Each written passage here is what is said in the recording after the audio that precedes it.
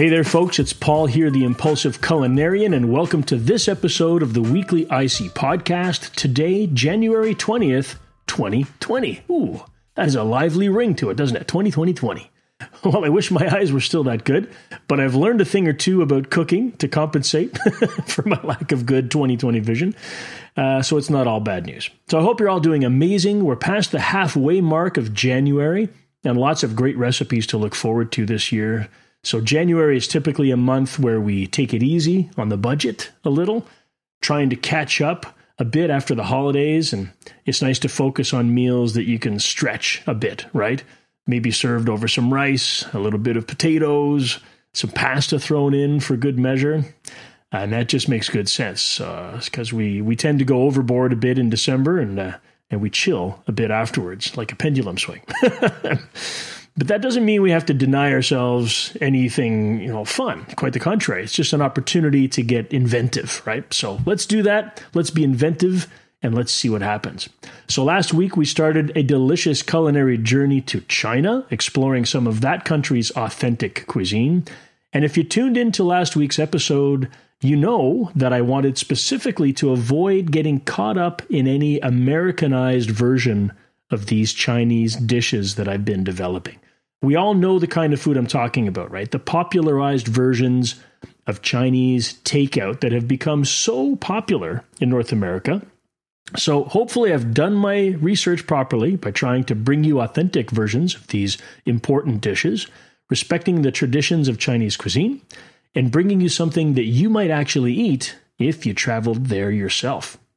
So that brings us to the current recipe videos that have been posted on my YouTube channel on this second week of focus on authentic Chinese cuisine. So starting with the first of the three in the allergen-friendly series, this last Tuesday, I released a recipe video for my version of an authentic pork in garlic sauce. And as I mentioned last week, when it comes to overcoming allergens with Chinese cooking, it's not so much the gluten that you have to worry about, it's the soy. So this recipe is not only trying to be authentic to that true version that you would find in China, but it also offers a soy-free alternative for those who may have forsaken Chinese food because of that specific prominent allergen in soy. So part of the importance of this recipe is developing texture as well as flavor. And when you see the ingredients like bamboo shoots, which have very little flavor, and that's exactly why we focus on the traditional savory taste. The building blocks like ginger, garlic, rice vinegar, sugar. Lots going on in this recipe to make the dish come alive. While, the bamboo and julienne carrots, they do their job of creating an interesting sensation when you chew into this delicious dish. And of course, some marinated pork tenderloin doesn't hurt either. So I hope you'll check out my recipe for this pork and garlic sauce. Absolutely delicious and mouth-watering with a little bit of kick to it with sriracha. Love that. So, number 2 recipe this week, the Healthy Recipe Series. This last Thursday, I posted a recipe video for my take on healthy Asian cucumber salad. Now, to be perfectly honest, this recipe was inspired by what's affectionately referred to traditionally as smashed cucumber salad. Oh, and I did try that as well. I smashed some cucumbers. But to be honest, the texture did not appeal to me. I love the flavors. I really, really love the flavors, but I like my ingredients to be, a bit more tidy, let's say. So I wasn't fond of the bruising on those smashed cucumbers. So instead, I focused on maintaining some of those authentic Chinese flavors, a little bit of sweet with a little bit of heat.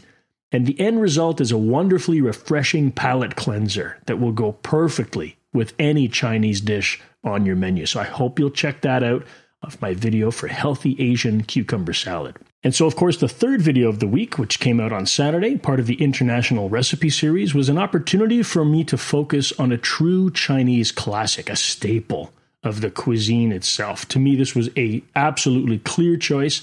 I decided to prepare some delicious pot stickers, or jiaozi dumplings. The fun part was actually practicing how to do these because even when you mess them up, they still taste amazing. So really my focus at first was on getting just the right mix of ingredients for that incredible filling. But then I also spent a lot of time on the technique of making these lovely morsels. They are just so delicious. And it's, incredibly satisfying when you get them just right. You serve them golden side up. that crispy side with a nice variety of dipping sauces. Oh, so delicious. So anyway, I hope you'll check out that recipe on my YouTube channel for authentic Chinese jiaozi pot stickers. Awesome. So those are the latest on my YouTube channel, 3 new recipe videos every single week, complete with links to the full recipes and instructions on impulsiveculinarian.com, so I hope you will enjoy.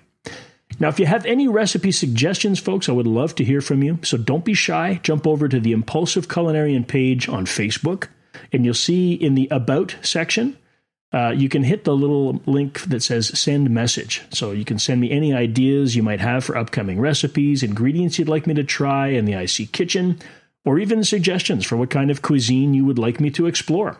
So it'd be great to hear from you. Feel free to drop me a line. So every week behind the scenes, I'm working hard in the IC Test Kitchen, preparing for the next culinary adventure, testing recipes and making sure that I get it all just right. And wouldn't you know, I've decided on exactly where to take you on my next international cooking journey. So it is my distinct pleasure to inform you that this next week, I'll be bringing you some all-new recipes that focus on some incredibly delicious traditional meals hailing from Sweden. I've been so pleasantly surprised with these dishes, and believe me when I say, if you have never tried authentic Swedish cooking, you are in for such an absolute treat. Stay tuned because it is on, and I cannot wait to share these with you. So excited to bring you these traditional, authentic Swedish dishes. Oh my goodness.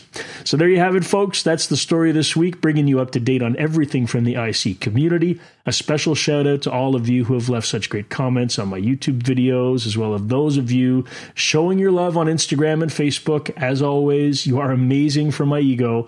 But more importantly, I just want to tell you how much I appreciate that you take the time to write at all. It means a lot to me, so thank you for that.